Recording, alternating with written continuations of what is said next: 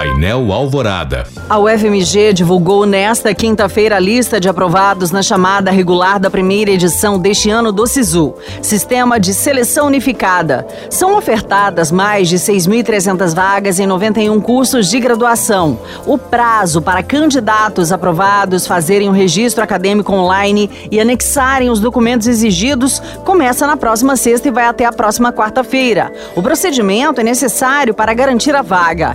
Quem não foi selecionado na chamada regular do SISU em nenhuma das duas opções de curso pode se inscrever na lista de espera também até o próximo dia 8. Mais informações no site ufmg.br. O presidente Luiz Inácio Lula da Silva assinou nesta quinta-feira a medida provisória que recria o programa Bolsa Família no lugar do Auxílio Brasil. O valor mínimo será de R$ 600 por grupo familiar, com pagamento adicional de R$ 150 para cada criança com até 6 anos. Há também acréscimo de R$ 50 para dependentes de 7 a 17 anos. Gestantes terão ainda valor extra de R$ 50.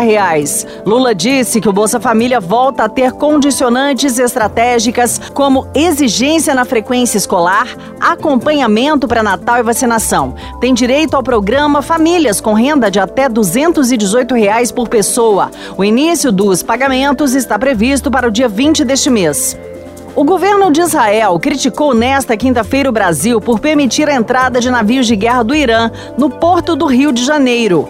O porta-voz da chancelaria israelense, Lior Hayat, disse que a liberação do atracamento de embarcações era perigosa e lamentável. O representante de Tel Aviv afirmou que Brasília não deveria favorecer um estado que chamou de, abre aspas, maligno, fecha aspas. Ele pediu ainda que o governo brasileiro siga os passos dos Estados Unidos, da União Europeia e de outros países e que considere o Irã uma entidade terrorista. Autorizados pela Marinha e pelo Itamaraty, os navios iranianos chegaram ao Brasil no domingo e devem ficar por aqui até sábado.